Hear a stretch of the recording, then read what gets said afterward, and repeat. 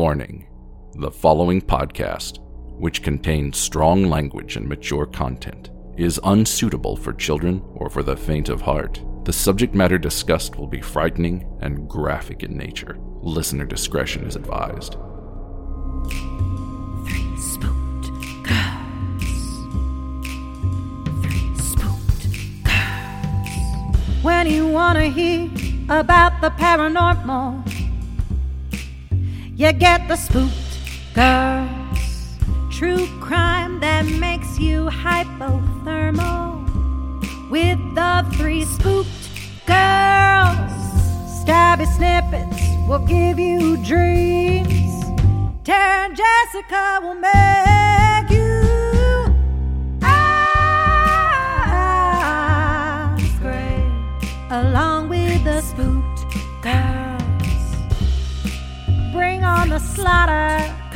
We on that haunted ground. Spooked girls. The three spooked girls. Hey there, spooksters, and welcome back to another episode here on Three Spooked Girls. My name is Jessica, and as always, I am joined by my favorite gal pal, Tara. Hey, spooksters. Today we're going to be discussing the Netflix documentary Victim/Suspect. This was something that hit me when I started watching it on a whim, and I was like, Tara, we must absolutely do this because it's a big, powerful documentary. We've recorded this once already, but Jessica somehow fucked up the audio, and so now it's a main episode instead of a stabby. Yes. But before we get into it, if you want to follow us on social media, our handle is @3spookedgirls. We also have a very fun Facebook group, which we do our book club in, which I don't know about you guys, but I'm really fucking excited about the book club one this month. Mm-hmm. I hadn't seen the post, and then Tara was telling me about it, and I literally went and I bought the audio. Yeah. It's Killing Triggers by Joe Kenda. So we're doing a Papa Joe book. I'm so excited. And he narrates it. I know. So great. I'm excited. I am so excited for tomorrow at work. I'm just going to be like, I'm going to listen to this. So I'm super excited. So if you want to join our book club, if you want to be able to get updates, we have been talking about the fact that Secret Santa or Secret Satan is going to roll out in the next few weeks. Mm-hmm. So it was ironic. Tara and I talked about it yesterday while we were recording. And then 20 minutes after we ended, our mods were like, hey, when do we launch this? So it all kind of was perfect timing. Yeah. If you want to be part of that, definitely join the Facebook group. It's Three Spooked Girls Official. It's a fun time. We just have really fun memes. People post pictures. There's a lot of interaction in there. Mm-hmm. Today I was discussing with people the nun photo or picture. Yeah. And I was literally was my high ass would forget I owned it and just scare myself literally every day. I mean, sober, I would be freaking terrified. Right?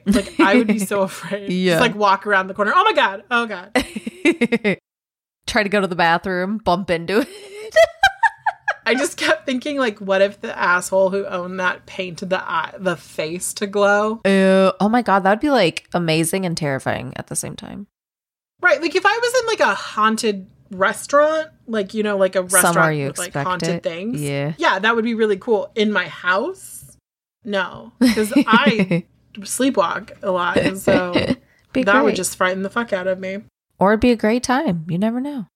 I think at that point I'd have to hang a camera right in front of it so that I would just be live streaming so that people would watch my interactions all the time.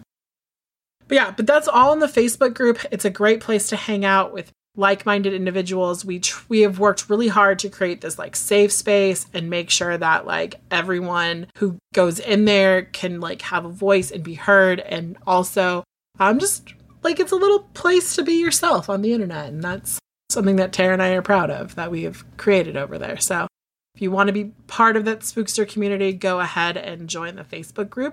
We also have another Facebook group. It is our Spookster shop. It's where Tara does her tarot readings. That's where she posts when she has her crystal shop, because she does that periodically. It's not she gets shipments in and then she posts what she has. So definitely check it out. It's the first place that goes to. So you want to make sure you get in there because shit sells out quickly. It does. It does every time. Some of you. Yeah, I keep waiting for her to be like, well, this didn't move. Do you want it? And it never happens. No, It never happens. I love it's it. because Tara's got a good eye. So she's like, ooh, they'd like this. Mm-hmm. It's also where I do Blind Date with the book. There's just a lot of interesting things. So definitely check that out as well. If you want to help support the show, you can do so by heading over to patreon.com/3spookgirls. For little as $1, you get a bonus episode each month. And Tara and I were talking about this the other day. The backlog that we have just on Patreon is like, we have like 450 here on the show. Mm-hmm. We have like a ton there. Yeah. Because there were some that we had originally on the main feed that's over there. And then we have bonus episodes for each month. So you definitely want to check that out.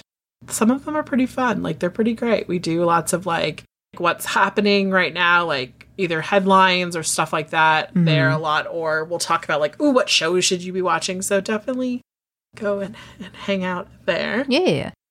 And if you're on the TikTok, you should definitely be following Tara. Her handle is spooky_sleuth. She does great content, both horror based, and she does true crime. She does some fun stuff. You should definitely check it out. She does the cases that we do here, plus she does other cases that may not be like either big enough for, an episode here, or just doing like, keeping up with, what's happening in the world. Yes, all the fuckery. All the fuckery. So definitely check it out. I have a TikTok. I haven't posted in over a year, so I either need to like figure it out or just stare at TikTok forever. But I have gotten better about watching my backlog that you sent me. Yay. Yeah, no, I noticed. That's why I send you more now. Tara, I would like open it up and it'd be like, you have 97. Because it'd be forever. And then I'd be like, nope. But I love it because it's like you've created me as like a personally curated like For You page for things that like are either meaningful between the two of us or, I'll just think it's fun. Yes. So, yeah. So now that we've gone through all of our business stuff, we're going to dive straight into Victim/Suspect. This is a documentary that came out earlier this year. The premise of it is it's going to be talking about victims of sexual assault and things not going as planned during the investigation, and those victims suddenly become suspects. So I want to put a trigger warning right here, right now. If you are a victim of sexual assault and you're in your healing process and you're not ready to hear about other sexual assault, this is not the episode for you. Or documentary. Or the documentary for you. If you have instances of bad interactions with maybe law enforcement that might trigger you, this also might not be the documentary/episode for you. We have plenty of other episodes you can go back and listen to. And we will be back on Thursday with another Stabby. So I just wanted to put that out there because I know that sometimes, like, especially sexual assault can like trigger people. And I know that I've listened to something and got caught up in it. And then I was like, oh, crap. So just wanted to put it out there for the safety of our spooksters because we love you and we want you to be safe and we want your mental health to be safe. So, yes. So it starts off with the kind of the protagonist of this documentary, and that would be Rachel DeLeon.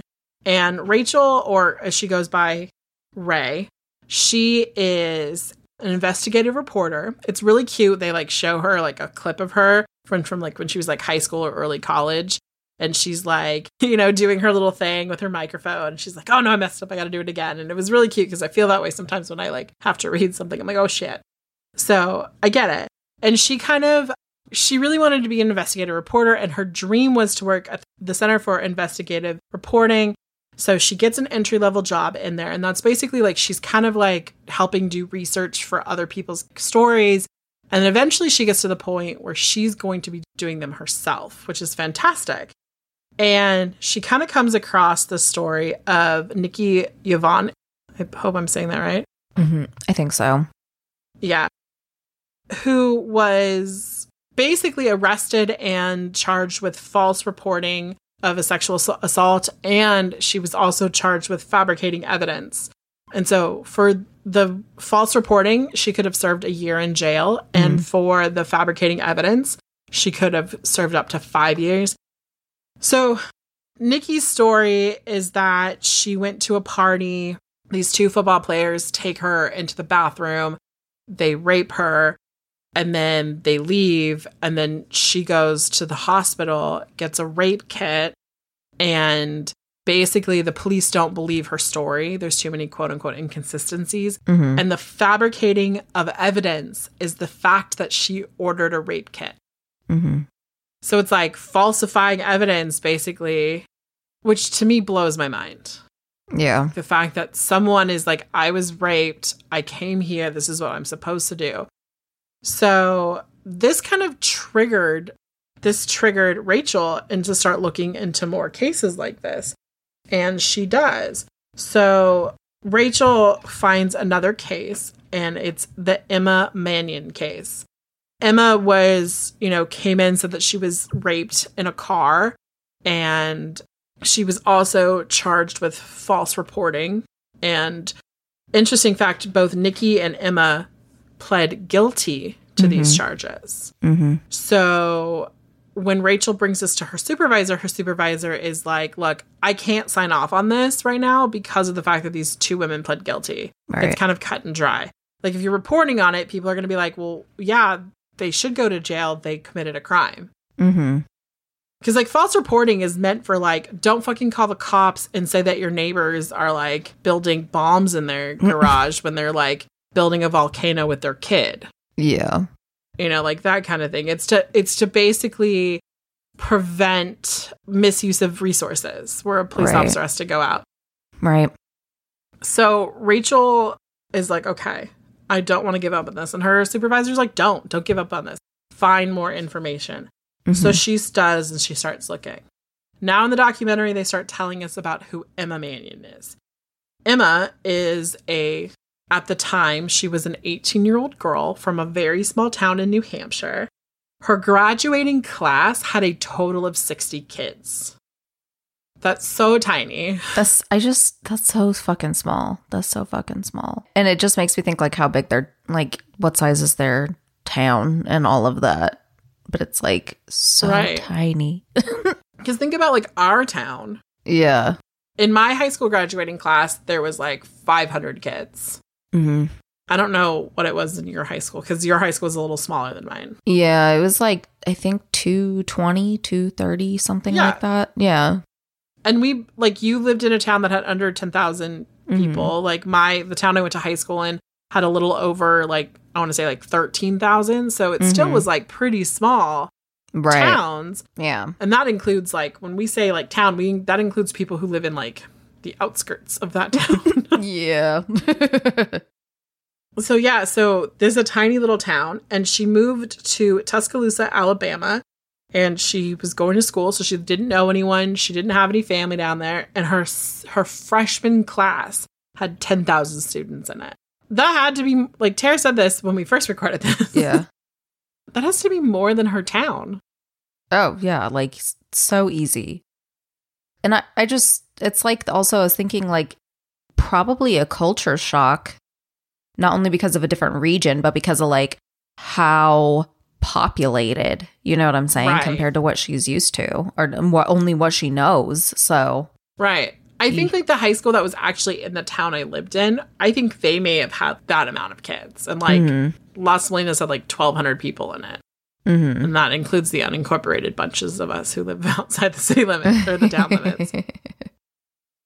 So yeah, you're right. It's a huge culture shock, just going from probably knowing everybody and everybody's business to knowing no one.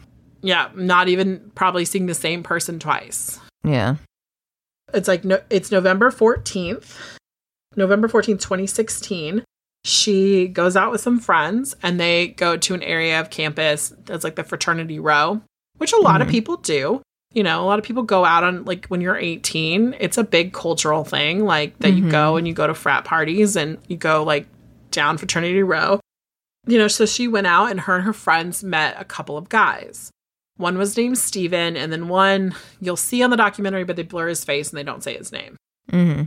They're these 2 guys, and they're kind of talking to girls, and they're hitting on them. And it's really funny because they're we should go dancing or something something about dancing. And she's like, oh, you don't know nothing about anything like that.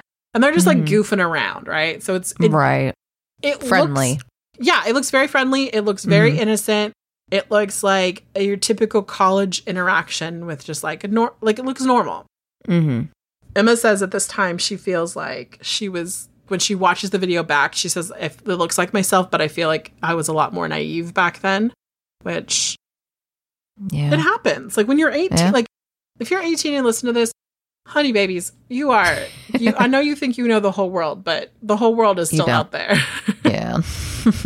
Especially coming from a small town, she probably was very trusting of people because what else would she have known but than to trust people around her? Right. So then what ends up happening is her and Steven get into this parking lot and he forces her into the car and I guess she hits her head on the side of the car. He forces her inside. They have sex, non-consensual sex. Yeah. And Steven's friend stands outside and watches it.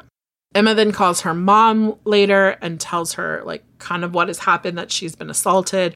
And her mom is like, go to the fucking hospital, which is like, good on mom. Good mom. Yeah. Like, so Emma does. She does what you're supposed to do. Like, it's what they tell you to do. You've been a victim of an assault. Go to the hospital. The hospital will advocate for you and call the police. So you don't have to do two things. I know a lot of times, like if it's in your own home, like you should probably call the police before so they can come investigate. But so Emma's at the hospital, and while she's there having the vaginal exam for the rape kit, the police arrive. And I don't know if they come in while the doctor's still doing his or her thing, but they come in and they don't say, hey, Emma, is it okay if we ask you, like, is it okay if we open an investigation? Is it okay if we open a report? Like, are you wanting to file a report? They just come in and they start asking her questions. And so she tells them about the rape. You know, she's very open with them about it. Yeah. About 3 days later, Emma gets a call from a police detective by the name of Ackridge. And he's like, come back down.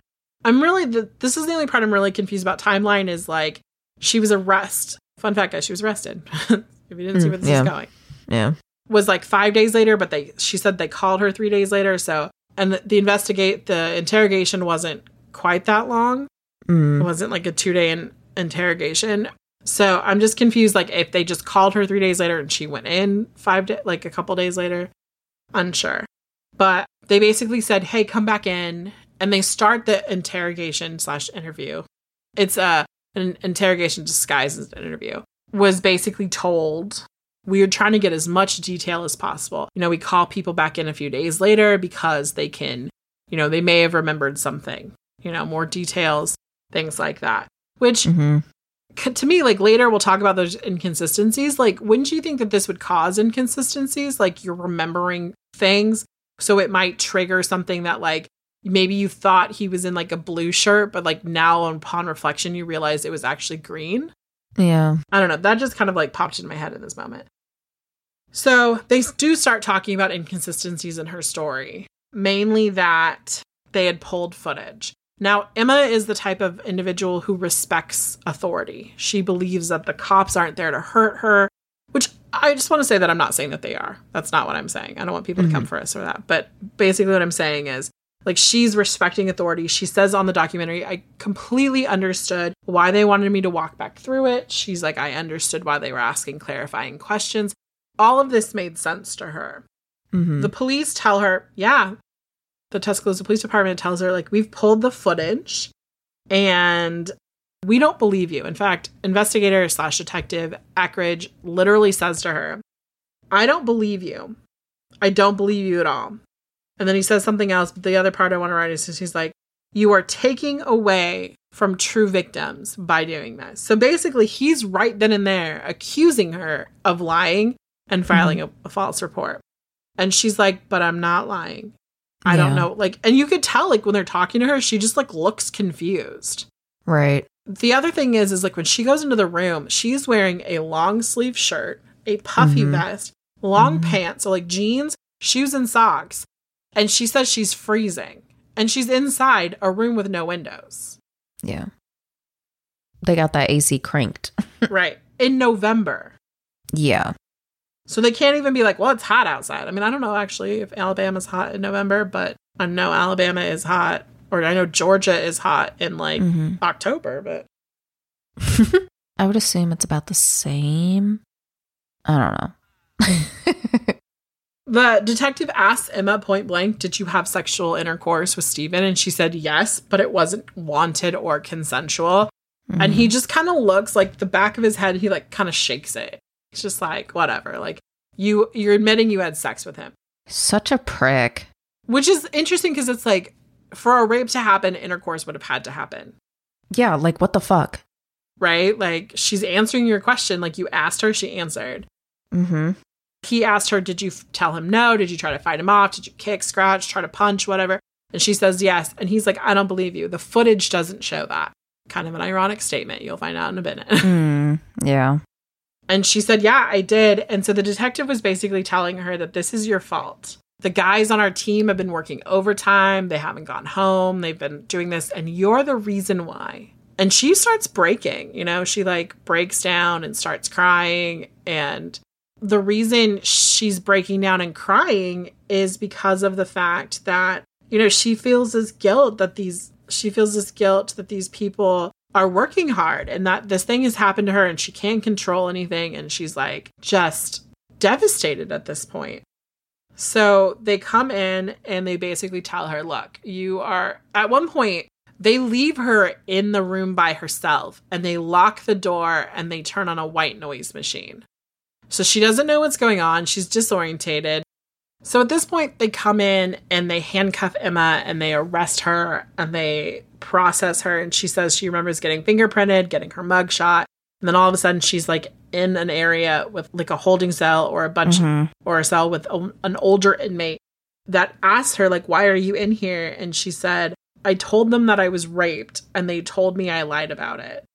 And the older inmate was like, you got fucked over. And it was like, at that point in time in her head, she was like, oh shit. It like hit her what was happening. Right. She hadn't slept in 4 days at this point. She's so exhausted. She's so tired. And it wasn't like she was like, yeah, I did it. I false reported. She just kind of like stopped disagreeing with them. There's a difference.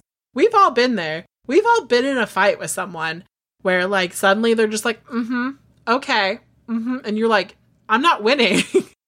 But they've just disengaged. And that's what just she like did. She shut down. Yeah. Right. So, you know, she's like, oh my God, I can't believe this is happening to me. While she's in jail, the Tuscaloosa Police Department posts online about her arrest. Her full name is out there, her mugshot. Everything happens so quickly. And she's just like, I don't know what to do at this point because my whole name is out there. Detective Ackridge says to her, like, we have video footage of you making out with Steven before you got in the car. We see you making out and then get in the car with him. We know that this is consensual. So because they have this is what this is all pending on. Her false reporting is completely based off of this footage of her making out with Steven. The police never give this to her attorney. They give her all this evidence, but zero video footage. Interesting. So she ends up taking a plea deal. And the reason why is another very tragic story. Yeah. Megan Rodini was a 20-year-old who was going to, I believe, the same school that Emma was going to. And this happened to Megan 20 or 15 months prior to Emma. So Megan goes out with some friends. They go to this bar for like trivia night. She is underage. She does have a false ID, like a fake ID. She drinks about 5 glasses of beer is what she thinks she's consumed that night. And she says she remembers when she walked in, she saw this guy that everyone in the local area knows as Sweet Tea. His name is TJ Buns. And so she sees Sweet Tea. And she's there throughout the whole evening, having fun, doing trivia. And then she decides to leave before the rest of her friends. And she ends up getting a ride from Sweet Tea and like another friend of his named Jason. What she remembers is that Sweet Tea takes her straight to his house. And they go into this like trophy room where like he has all his like big game hunting going. And so she remembers seeing that and thinking it's weird, and that Jason was being a little aggressive. So Sweet Tea was like, dude, go to bed. And that Jason went off to bed, and that he was like, okay, we're going to my room. And she just kind of complied. I want everyone to know right now, I do not believe that complying is consent. No. That is something we totally believe on the show, is that complying isn't consent. I've been in situations where I've just complied with things because it was just going to make it easier. But that doesn't mean I wanted to do it. Right. And if you get a guy or a girl, whoever, if you get a person to go with you to do something, that still doesn't give you consent. So she says that they go up to his room. He holds her down. He rapes her. And then she basically escapes later from his house. She calls her parents. Her dad is like, her parents like call the police. Her mom, Cindy, gets in the fucking car immediately, starts driving. Right. There. She goes to the hospital. She gets a rape kit done, all of that. Again, the right thing you're supposed to do. Exactly. The police take her statement. They go talk to Sweet Tea. Sweet Tea is like, I didn't have a girl here. Bye, guys. And they're like, I'm sorry. Like, a girl's accused you of rape. From a police perspective, I don't understand this. A girl has accused a man of rape. And they go to his house, and he goes, I didn't have somebody over here last night. And then shuts the door, and they leave. Are you fucking kidding me? Because he's like, it's like the Murdaws. Yeah. They're very, very established, that family. Influential. Yeah. They have a lot of money. Yeah. But then TJ recants that statement that, yeah, he in fact did have Megan over that night because he had consulted his attorney. And I'm sure his attorney was like, dude, they could probably come in, do a search warrant, and find DNA. Yeah. And if you maybe, get ahead of this in her, they might find DNA on her. So he calls them again. Detective Adam Jones, another one of those guys. Detective Jones goes over and actually like videotapes like a walk through the house. But I'm jumping ahead of my notes. So basically, TJ is now accusing Megan of actually being a criminal. In fact, he says that she stole some money from him and took his car keys. Which those things happened. She did do those things. Yeah. But there's a big difference in stealing $3 and raping someone. Yeah, because and it's so like, you just want to punch him in the face anyway. But it's like, he's like, yeah, she took all my money. Okay, $3 fucking. Calm down. Well, right, but he never says how much. No. But I'm like, yeah. You know what I mean? He's obviously trying to like make it seem like she took hundreds of dollars out of yeah. Like, but she basically. Now, for those of you who have logical thought processes, what kind of person cries rape when they've just stolen money from someone? And keys. And I'm not sure if she took the car. That was unclear to me. Yeah, I don't know. I actually thought like maybe she only saw that there was $3 and she just held it in her hand.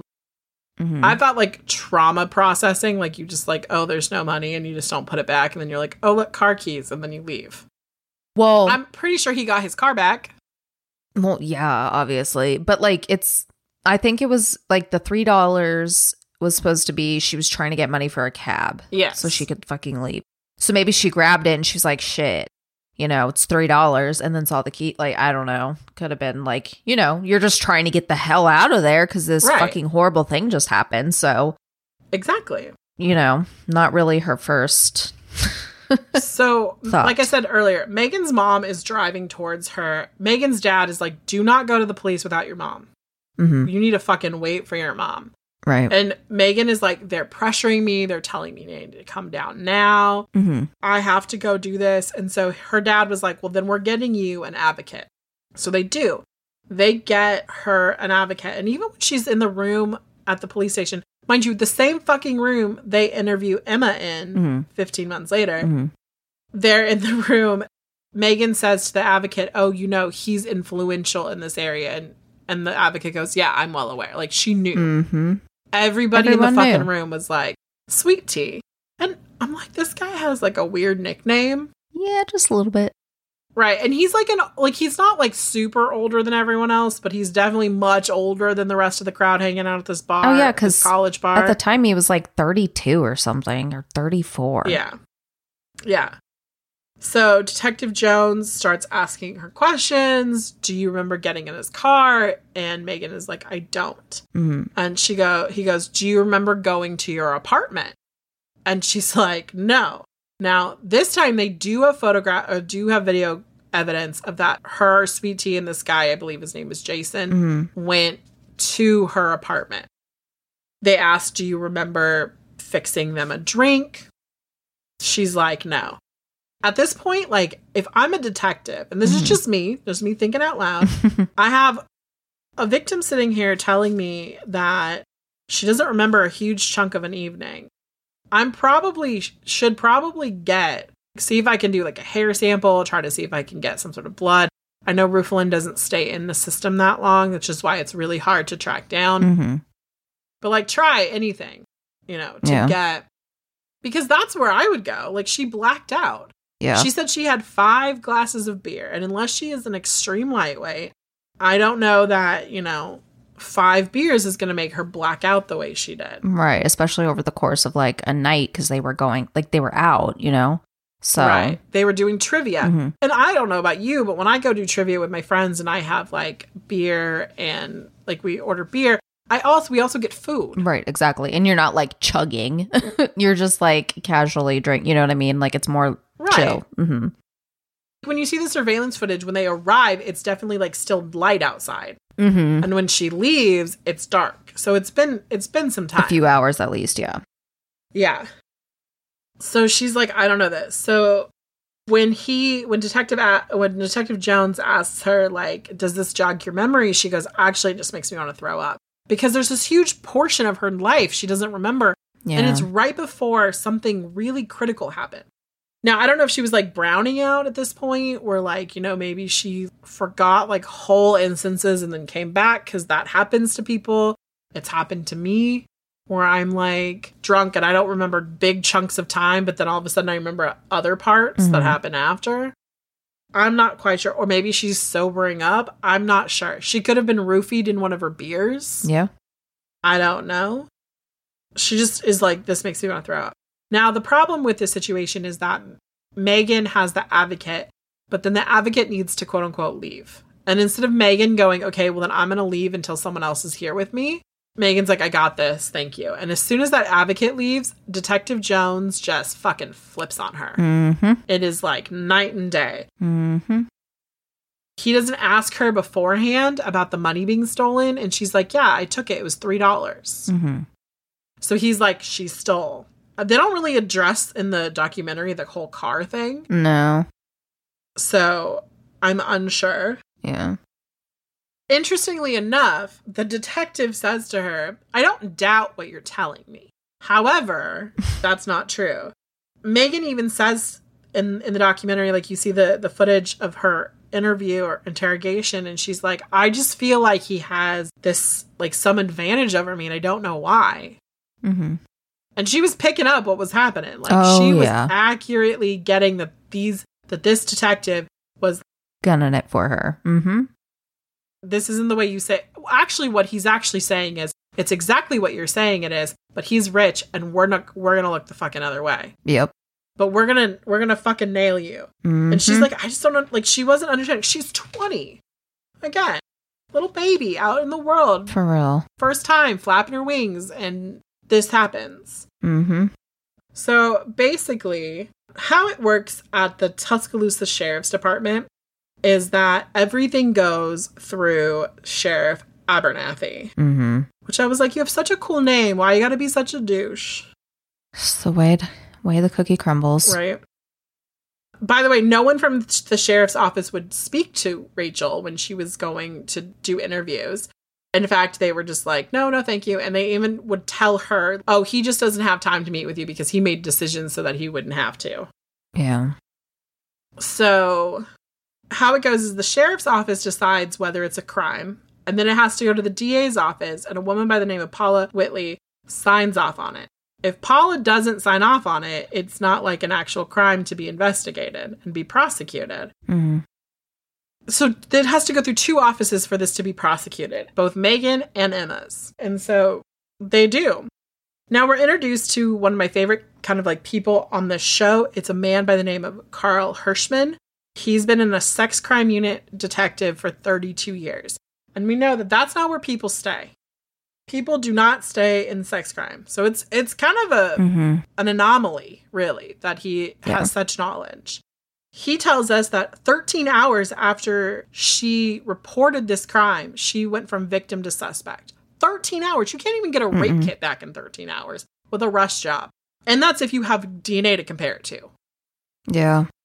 They start looking at the inconsistencies of her not knowing that she didn't know that they went back to her apartment, that she was blacked out, that she was 20, and in the state of Alabama, you must be 21 to consume alcohol, to purchase alcohol and consume it. So that's where they're kind of like going with this, with her being the suspect, being the false reporting. When you watch the documentary, you can see her body language during this time. Yeah. She looks really scared. She's like kind of like imploding in on herself. Like she's like pulling herself in. She keeps holding her head in her hand. And it's been 13 hours. Like it hasn't been very long since this happened to her. Like I think like 13 hours, it's like she probably went home in the morning. And it's sometime Sunday afternoon or Saturday afternoon at this point. She sticks to her story. TJ held her down and he took advantage of her. Now, interestingly enough, the Tuscaloosa Sheriff's Department and PD never treated TJ like he was a suspect. No. I mentioned earlier that Detective Jones walked through his house and he says in the video, they had consensual sex. It just sounds like they got too intoxicated and made some bad decisions. Fucking prick. I have never come across a story before where like a potential sexual assault suspect was treated so cavalier. Like, hey, TJ, how's it going? I know. He's the person of influence in town. His family's got money, but still, like, that should still be taken. Like, I would think that if I was that person, I'd want the police, like, if I hadn't done it, I'd want the police to actually find who did it so my name can be cleared. Yeah. But they fucking knew he did it. Exactly. It's just like, it screams, I'm on payroll. My daddy writes your checks. It's just fucking horrible. Yeah. So here's the other fun thing. They allow him, like, he's like, hey, I'm going fishing today. God. His fishing buddy for the day was his attorney. Because I think Jason was his attorney. I don't remember. Maybe. His attorney's name is Jason. All I know. But he and his attorney go out on the lake, which means that for however long they were out there for that day, a few hours, the fishermen I know will spend like 8 hours on a lake. That means they sat out there and concocted the perfect story and they got their shit straight. When they come in and they start talking about him going fishing, not, hey, you're here because someone has accused you of raping them. Yeah. Of sexual assault. It's, how was fishing? Oh, you catch that? Yeah, it's just like it was a friendly visit and they were just catching up rather than being questioned on if you're a rapist or not. Right. So then, generally how an interrogation works is they say, okay, sir, walk us through what happened. No. Detective Jones spoon feeds TJ his story. So you picked her up at the bar. You brought her back you went to her house. You brought her back to your house. You guys had consensual sex. TJ's like, yep, that's right. We got you. To me, that's like, okay, no, you should ask. And then they were just like done. Yeah. In fact, Detective Jones says something so fucking disgusting, in my opinion. This is what the man says to TJ. I know that if it was me in your shoes, me on your side, I'd want someone like me looking out for you. So basically, on fucking camera because he's recording this shit. And like, he knows they're recording this shit because he hit the fucking record button. Tells TJ, look, I know you fucking raped her, but I got your back, sir. You're good. Disgusting. Go live your life. Right? You cannot change my mind on this fact. The more that I've thought about this, the more that I'm just like, Detective Jones should not be a police officer. 100%.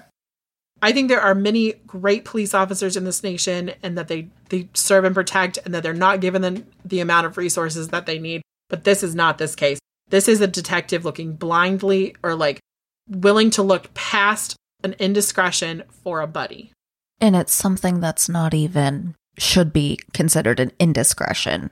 Oh, right. It's so much worse. It's like, that's what's so appalling is like, they're acting like this is like no big deal. Like a speeding ticket. They're acting like this is a speeding ticket and that Detective Jones is just doing his buddy a favor. Something that's even as gross as this is when the detective leaves. I don't know if TJ just didn't think they were recording this or what, but this footage was obviously turned over to lawyers and to the show because TJ kind of like looks at his attorney and says, let's make it clear to her, if she doesn't pursue me, I won't pursue her.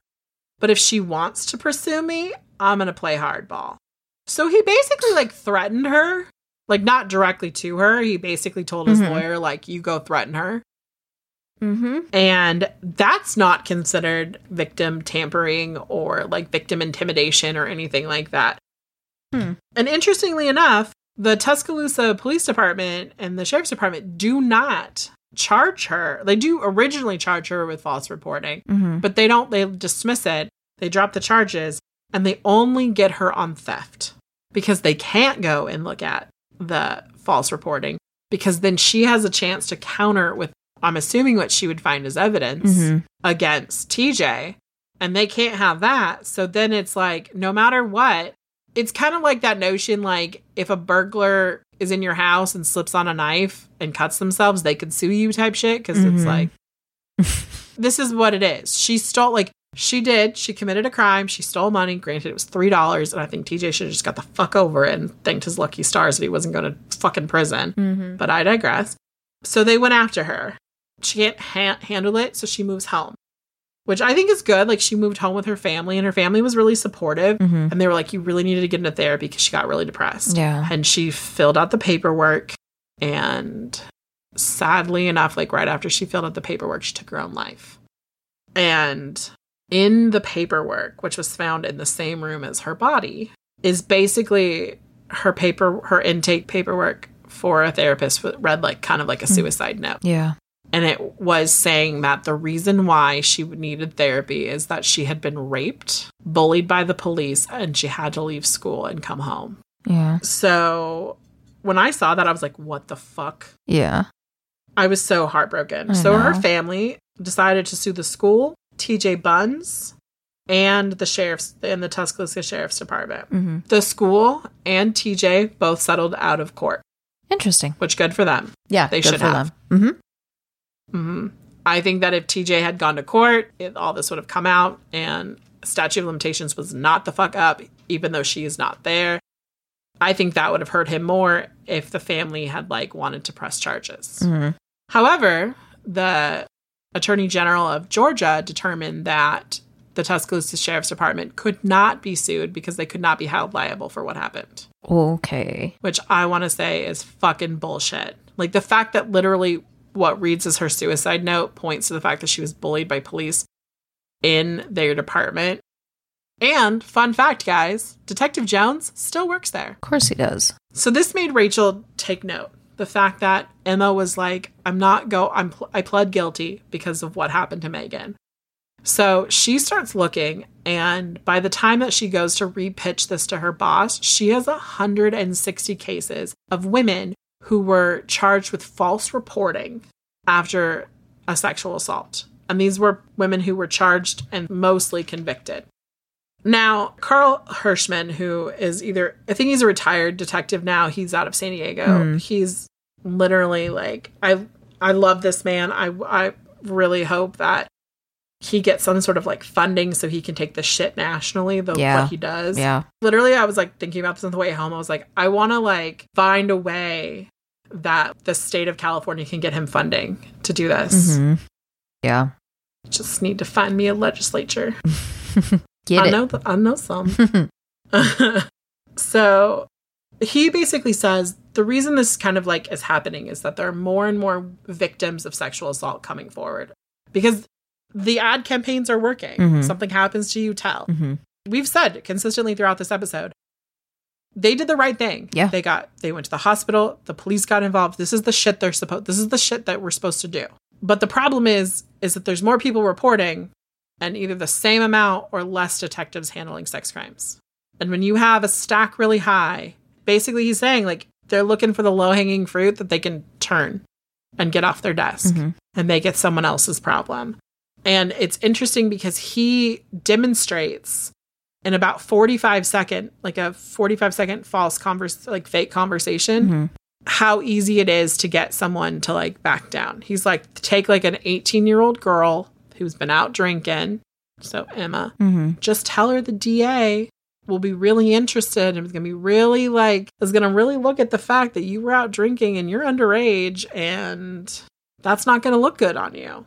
And then suddenly you're like, okay, I'm just going to back away. And it's easier to close a case with case closed due to arrest. It doesn't have to be an arrest for that crime. It can be an arrest for the false reporting. And so that has kind of become this thing.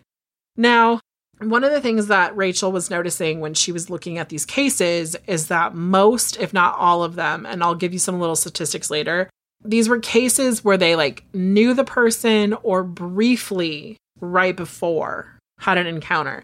That a total stranger assault, this doesn't happen to. But then she comes across one case, and it is a girl by the name of Diane. And she is a 20-year-old college student, and she is driving home one night, and she's listening to music. And mind you, she is a psychology and criminal justice major. So she's listening to music, and she's kind of on this like back road. It's dark. There's not a lot of street lights. It kind of reminds me of the house, like the street I grew up on, where it's like, you can ask Tara, there was one street light on my street. You know, very rural, kind of dark. And she says that as she's driving, she like looks in her rearview mirror, and it's like almost suddenly there's these lights go on. So she does what she's a criminal justice major. She knows what she's supposed to do. She pulls over. The cop comes around and has his flashlight in her eye, and says to her, do you know how fast she was going? And she's like, I couldn't have been going more than 40. And he's like, get out of the car. And she asked him like, well, why? And he goes, well, if you're not going to be cooperative, I'm just going to like arrest you type thing. Right. So she gets out of the car, and he immediately like turns her around really quickly. And basically like above her clothes starts feeling her inappropriately. And I'm very, like, I don't know all the details, but it does sound like he may or may not have, he did touch her in her, like, pubic region, but it may have been a little bit more than, it may have been under clothes, is what I'm kind of getting. And then she's, like, telling him, like, don't do this, this isn't right. And then all of a sudden he just stops, walks back to his car, gets in and drives away. So she gets in her car. She's obviously upset. I'd be upset too. Yeah. And she calls her dad, and her dad is like, call the police. So she calls the police. She goes to the police station. She gives them a very detailed statement. You can hear audio of it. They ask her like, well, how tall do you think this individual, like, did you see his face? And she's like, no, because he had the light in my eyes. And then he turned me around so quickly, I didn't get a look at his face.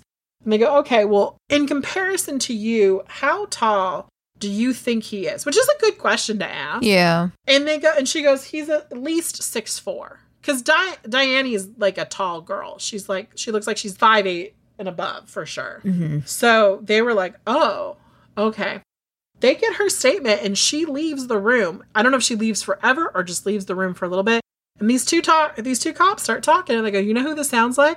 This sounds like Dwayne Mullins. Because guess what? Dwayne Mullins is 6'5".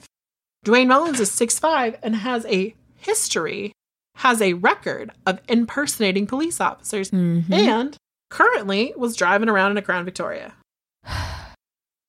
Mm-hmm. Did the police contact Dwayne Mullins? Of course not. Now that'd be too much work. So what they did instead of going and like getting this person that they have, not her, Diane doesn't even know who this fucker is. Mm-hmm. It's not even till like much later does she even know that there's somebody like named Dwayne Mullins. They don't go contact him, but they decide, you know what I'm going to do? We're going to drive the road in which Diane took. And they come up with all these like specific places where there are all these cameras and they start pulling footage. So then they're like, hey, Diane, we'd like to come down and talk to you at your school. Is that cool? And they're like, sure. She's, not thinking anything's wrong.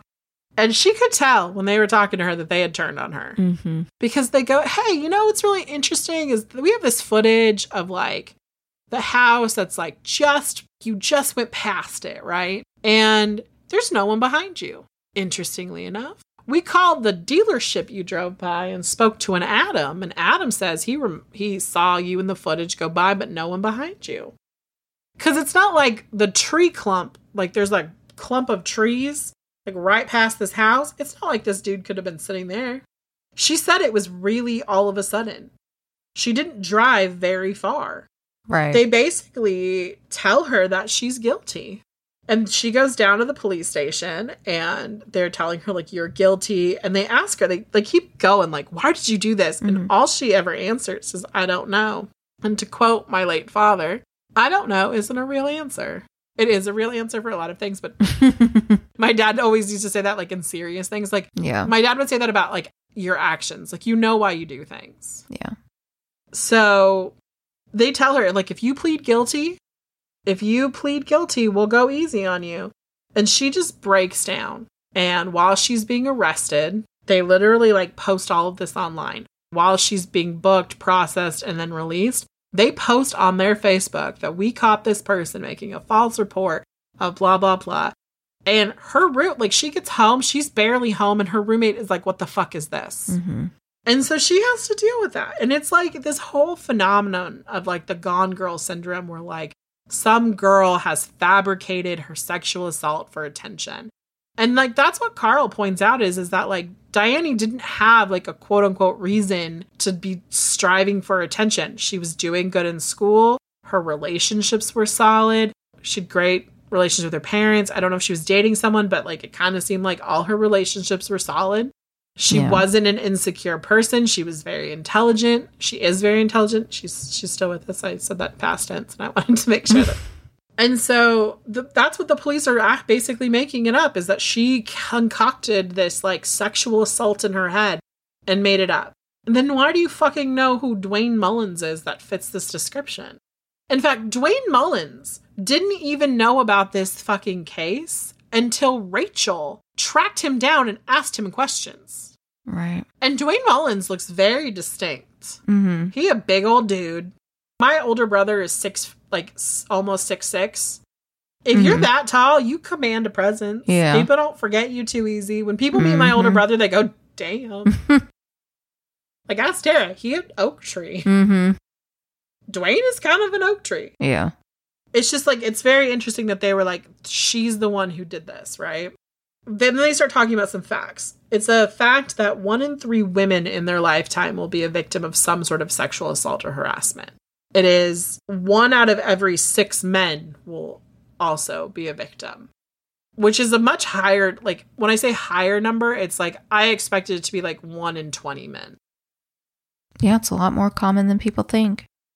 Yeah. And that's just what's being reported. Right. And so I've been a victim of it. Tara has mentioned on here that she's been a victim of it. Mm-hmm. We're looking at 2 girls on a podcast. We 100%. Unfortunately. Mm-hmm. Unfortunately. Right. So it happens a lot. So at this point, Rachel has like all these stories, and she's got to narrow it down because you can't do Freedom of Information Acts on every single precinct or every single sheriff's office in the United States. That would take an army just to go through the logistical paperwork. Yeah. But they'd pick 52 cases, and they get to aggressively to get Freedom of Information Acts to get copies of all of the shit, all of the statements, all of the evidence. They get this. Out of the 52 cases, only one was processed in the proper way that you're supposed to process this. And this is how you're supposed to do it. A victim comes in, they say, I've been assaulted. You take their statement, you collect evidence like a rape kit, you do that kind of stuff, right? You then go and investigate this, meaning that you go talk to the subject, actually interview and interrogate the subject, not like they did with Dwayne Mullins, not like they did with TJ Buttons. And then that case has to be closed due to like lack of evidence, due to the person recanting. Once that is closed, then you're supposed to open an investigation into the false reporting. Most of these cases, 51 out of 52 of them were done not that way. Out of 52 cases, 36 reporting victims knew or briefly had met the suspect prior to the assault happening. 35 out of the 52 mentioned in their reports of like their victim statements, police indicate the terms inconsistencies. So it's really like pointing out that they don't have their story straight. Out of 52 cases, 15 arrests were pursued within 24 hours. And we're not talking of a sexual assault suspect. We're talking about 24 hours after a victim has given their statement or has filed a complaint. They are then arrested or pursued for false reporting. That's so fast. You cannot get a DNA test back that fast. You can't even get a rape kit back that fast. Yeah. Especially if these are happening on Saturday. Like if you think like statistically the highest nights are like Friday and Saturday nights, you're not getting that shit even processed until Monday. Out of 52 cases, 32 recant their statements. And the number one kind of like reason why that people say is that the police use deceit as a way to get them. Yep. Now, for some of you, I might break this little bubble you live in, but the police are allowed to lie to you. They do not have to tell you the truth. Yeah. They can 100% look you in the eye and say, we have footage of you making out with Steven before you're getting in the car. Knowing full well, they don't have fucking shit.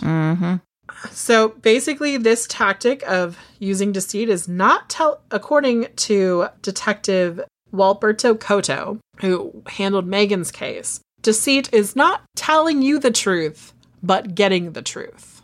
For instance, we find out because, like I mentioned earlier, they didn't have, like, when Emma's lawyers got all of her stuff, there was no video footage attached to any of the discovery. And they kept asking and asking and asking. It actually took Rachel, like, hiring a lawyer in Georgia or in Alabama to go after the Tuscaloosa Sheriff's Department to get this footage.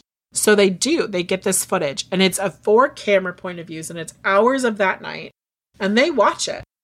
And they look for couples, they look for groups of people, and they don't ever see Emma on the camera. Ever. There is a couple. You see Emma, like, in the video that she shared of, like, that her friend had recorded from the night before. Emma is wearing this, like, shirt that's, like, got, like, cross-hatching in the front. It's a little okay. It's super cute. Yeah. And she's wearing, like, high-waisted shorts that are, like, a floral print, and her hair is in braids. The woman in the video is wearing a long, flowy skirt or dress or some sort of, like, long, I don't know if it's, like, maybe...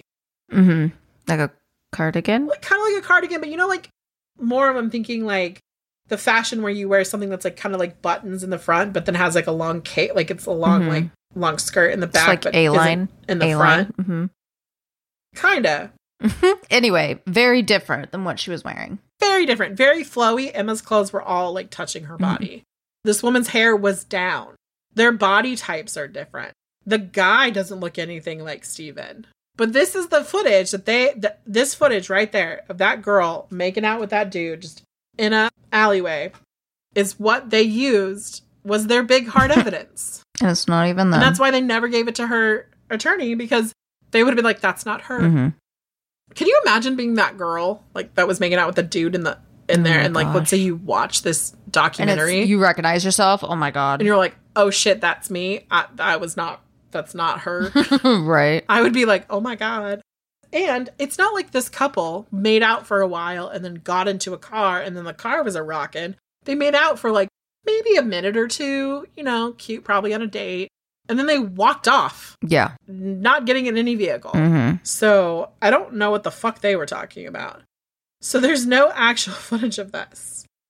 Basically, the reason why Rachel is interviewing Detective Kodo, who has handled Megan's case, it's because of the fact that he was handling this case, but he's the only one who would talk to her, really. And she needed a law enforcement perspective for this article.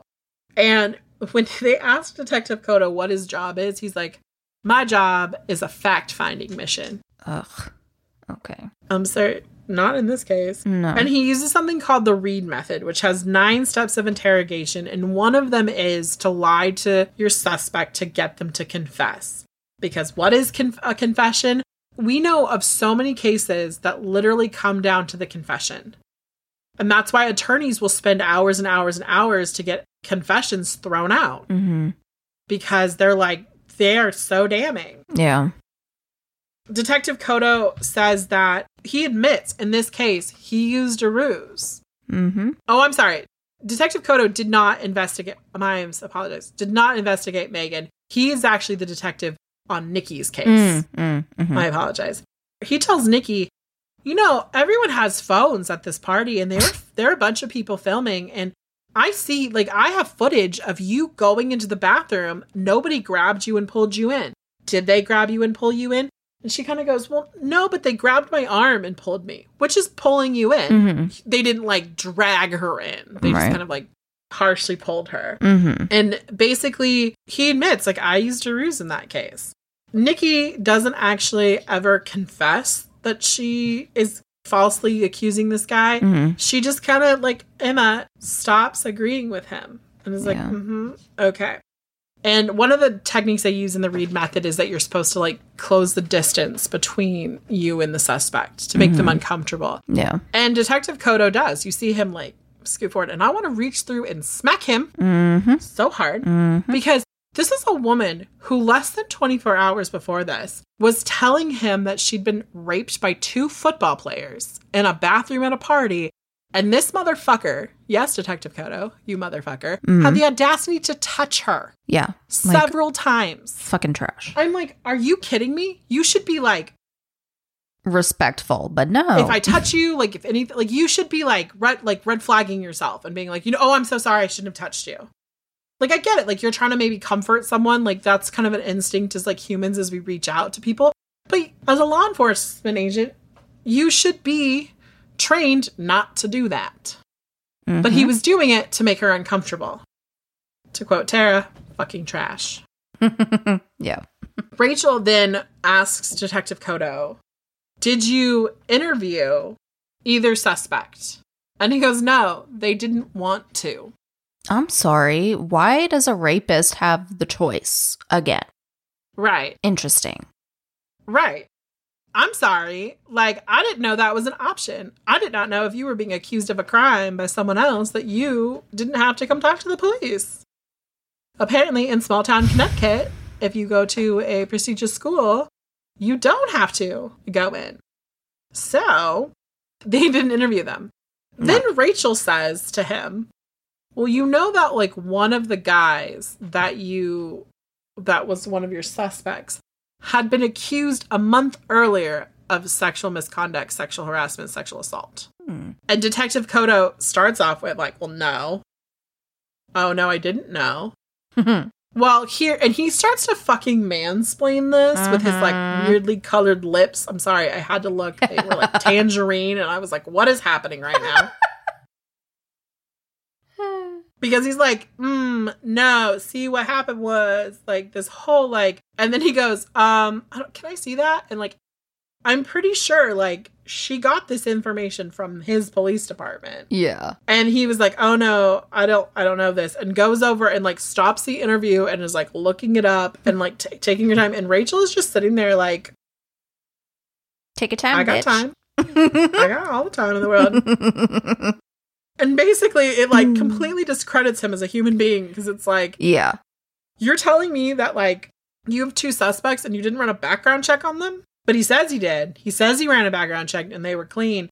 But, like, if he had ran a background check, this would have popped up because it was in his own fucking precinct. Uh-huh. In the same crime unit. Mm-hmm.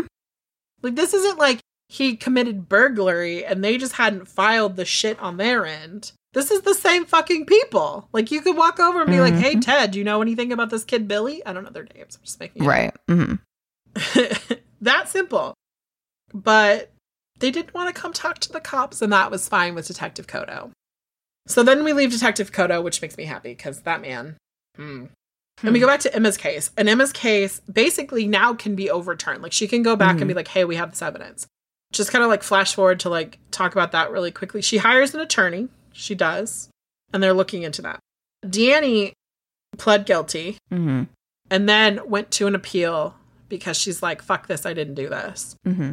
And she gets an expert witness who is just like, her name is Miss Gray. She's fucking bomb-assed. She literally is just like, they ask her a question and she's like, A, B, and C. These are the reasons why. Mm-hmm. This is what's wrong. Just like, boom, boom, boom. I loved it. And they go to court and Rachel is there and Diane's like, I'm so nervous for today. And then they cut to like a little bit in court. And then they cut to like Diane and like standing in the parking lot crying. Yeah. And I was like, no, Diane. It was totally a good false. Thing. She was found not guilty. The judge was like, yeah, absolutely. She didn't false report. Yeah. Y'all didn't do your fucking job. Exactly. So good for her. Another statistic they share with this is that most victims of sexual assault crimes are between the ages of 14 and 26.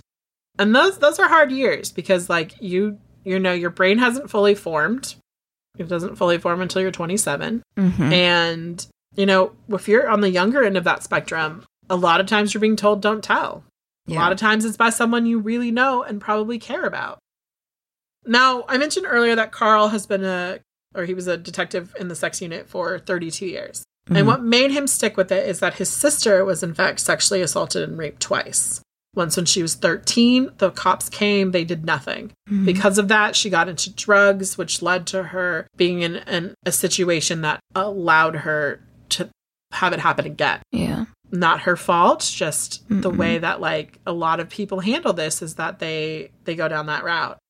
And no cop did anything. No. So Carl Hirschman is in this world righting that wrong. Mm-hmm. Because his sister suffered her whole life because of this thing that happened to her when she was 13 and it wasn't her fault. Mm-hmm. So he trains investigators, which is really interesting to me because basically Emma and Diane go and they speak to these investigators who are learning this. And he does like mock setups. Like he has like at first I was like, is this like a footage of his, like someone interviewing someone? Right. Because he sets up like a living room and like you go and you investigate and he critiques it. He's like, you know, maybe don't ask the same question 2 times in a row. Because why? And then he opens it up and other detectives are like, maybe they won't think you're listening to them. Mm-hmm. Maybe like they think that you don't trust them or believe them. Mm-hmm. You know, like maybe you're asking for more clarification and you don't understand that like you're asking the same question twice, but you have to be really careful. Mm-hmm. You know? And so like these are the things that he's teaching them. He's teaching them like how to like look at inconsistencies not as red flags, but as like maybe literally this person just went through this traumatic event and their brain is still processing it. Mm-hmm. How do we help them? How do we not go and have hundreds of cases of women being charged with false reporting because detectives are overworked? Emma and Diane go and speak and give their impact statement to these officers. And these officers, like you can tell, are like absorbing this. And they're realizing, like you can kind of tell that like some of them are seeing like, shit, I've done things like that. And the more that Carl does this, like he really does. He needs funding. Like this needs to be a national thing. Yeah, people talk about defunding the police. I think what needs to happen is we need to reallocate money to like train them. Because you can be the best fucking carpenter in the whole world. But if you have a shitty hammer, your tools, you're not going to make things that are pretty. We need to give them the proper tools to help them be the best they can. Right. So God bless Carl Hirschman. He's out of San Diego. He teaches this. I think this is fantastic. Mm-hmm. Before Rachel publishes her story, which did come out, it came out earlier this year. Yes. Before the documentary came out. Mm-hmm. before Rachel published it, she reached out to the Tuscaloosa Police Department one more time and was like, hey, I'm releasing this article. You've given us nothing. Mm. And then miraculously, the only video footage of Emma of that night is sent over to Rachel. And it 100% corroborates her story, because I totally skipped a huge chunk. I'm really sorry. I'm going to do this. So basically with Emma, once Rachel gets all the footage and everything, her and Emma go back to Tuscaloosa and walk the streets. They walk the way that Emma says that she went. And then they walk the route the police say that she went with all the footage. And she's like, I wasn't here. I didn't come down here. And then they go to the fucking parking lot where she was assaulted. And mind you, the police have been telling her that they have footage of her assault as consensual sex. There's not even a fucking camera in that parking lot. Mm-mm. There's never been a camera in that parking lot. They fucking lied to her. Yep. The footage that they have with her and Steven is exactly what she said, is that her and Steven, the other guy from the video, and then I believe a friend of hers, were walking down the street. That's all that shows. It's like a Ring doorbell camera and they're walking past. I don't even think Emma and Steven are touching. Mm-mm. Mm-mm. They're just walking. They're just walking. And this is the fucking evidence that they didn't want to turn over because it would have completely exonerated her. Yep. Fuck yeah. Emma lost her appeal, and so she's going to a higher court, and so that's what she's going to have to do. Yeah. Thank God for Rachel for doing this, for like having this call of herself to like find this injustice, because the only way we're ever going to fix this is if it comes to light. And the only way to fix this is to give people the proper tools to handle it. So the powers that be need to fucking fix it. Yeah. That's my soapbox for tonight. It was little this time. I didn't rant too long. That's good. That's good. I hope if you watch this documentary that you get something out of it. Yeah. And know your rights. Like, you have the right to ask to see. You have the right to ask to see the footage. You have the right to see what evidence they have against you. Yeah. You have the right to an attorney. The second that you ask for an attorney, cops can no longer ask you questions. And if you're like, if I ask for an attorney, it'll make me sound guilty. If they're already like putting the screws to you, then they already think you're guilty. And if they say, hey, why are you asking for an attorney? Are you guilty? Just be like, well, you're treating me like a suspect, and suspects get attorneys. You want to treat me like I'm the victim of this crime? Then we'll talk again. Yep, exactly. So both Detective Ackridge and Detective Jones are still employed, and they are still in the sex crime unit, and they are poo-poo kachoo, and I don't like them, and I don't think they should be cops. Same. I think there are plenty of good cops out there who would do the job so much better.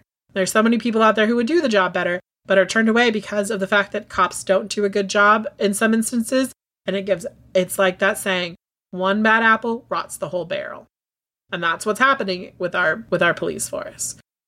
I said I was going to have a small soapbox. It turned out to be a medium soapbox. I'm sorry. That's okay. Okay. So with that, we're going to go ahead and wrap up today's episode. Let us know what you think. Go over to the Facebook group and let's talk about this in the thread. If you haven't. Watch this documentary if you want to. It's really well done. And with that, we're going to sign off. So toodles, McNoodles. Bye.